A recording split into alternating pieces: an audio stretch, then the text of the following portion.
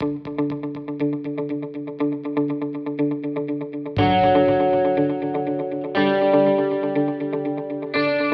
Why Watch That sneak peek. Well, the critic got a chance to see a sneak peek of a new movie coming out November 3rd, this Friday, should you dare to venture out into the theater. It's called Lady Bird. Yeah. And it's directed and written by Greta Gerwig, who you may know from various, she's a comedic actress. She was in Frances Ha, I believe. And what was that movie we saw last year? 20th Century Women. 20th Century Women. We really enjoyed her performance. Well, she's on the other side of the process of movie making, and she gathered an amazing star-studded cast, not by fame, but by talent. Oh. And we're talking about, well, she is a star by talent and by fame. Saoirse Ronan, who we love on the show. Mm-hmm. She is, every project she does is very strategic, very smart, and we just love her more and more. We've got a host of millennial actors, namely Lucas Hedges, who we just saw not too long ago in Manchester by the Sea, and he was nominated for an Oscar. We've got Tracy Letts, who's like popping up everywhere. Yeah. Along with, Lois Smith and, other people, Laurie Metcalf, Roseanne, and blah, blah, blah. Please tell us about Lady Bird, because I hear it's close to Greta's heart. Well, yes. So it is Greta's love letter to Sacramento. Okay. Because that's where she's from. Yeah, where she's from. And it's not that this is an autobiography. Oh, dear. It's just inspired by her life, her experiences as a teenager growing up there. And, thinking about going to college. So Lady Bird, the title is the titular character. Well, there it is, folks. Her name,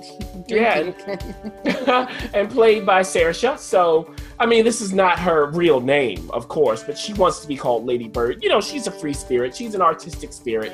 She doesn't like high school. She wants to go across the country to college. She wants to go to the Northeast, in particular. And her mama is like, I don't think so. Mother's played by Laurie Metcalf. And the mother's like, look, your father and I, we're working really hard. And you need to go to school somewhere around here. Okay? And her father's played by Tracy Letts. So, she gets involved in the school play. It's that kind of thing. And how she gets involved in the school play, what role is it? All of this you'd have to watch it to find out. Now, she does develop a relationship with a boy played by Lucas Hedges. Of course. And, he's an actor, and he's, the star actor in the play and all of that. And she and her best friend have a crush on him and all of that. Something happens, though, and that leads her to actually developing another relationship with another teenage boy played by Timothée Chalamet, who will be seen in Call Me By Your Name this year. Mm-hmm. So he is the dark and brooding type. Of course. Doesn't say much, that kind of thing. And he's in the in-group. And she does this dance between in-group and out-group. It's very interesting. So really, it's not a lot more than that. She wants to go to college across the country. Can she do that? Can she find some sort of happiness? She's a teenager. That's what this is. Now, let's get into the nitty-gritty. Here's the thing. This is Greta's take on teen rom-com, teen dramedy, whatever you want to call it. Yeah, all of that wrapped into one. So it's not that anything is new. It's her take that makes it feel fresh.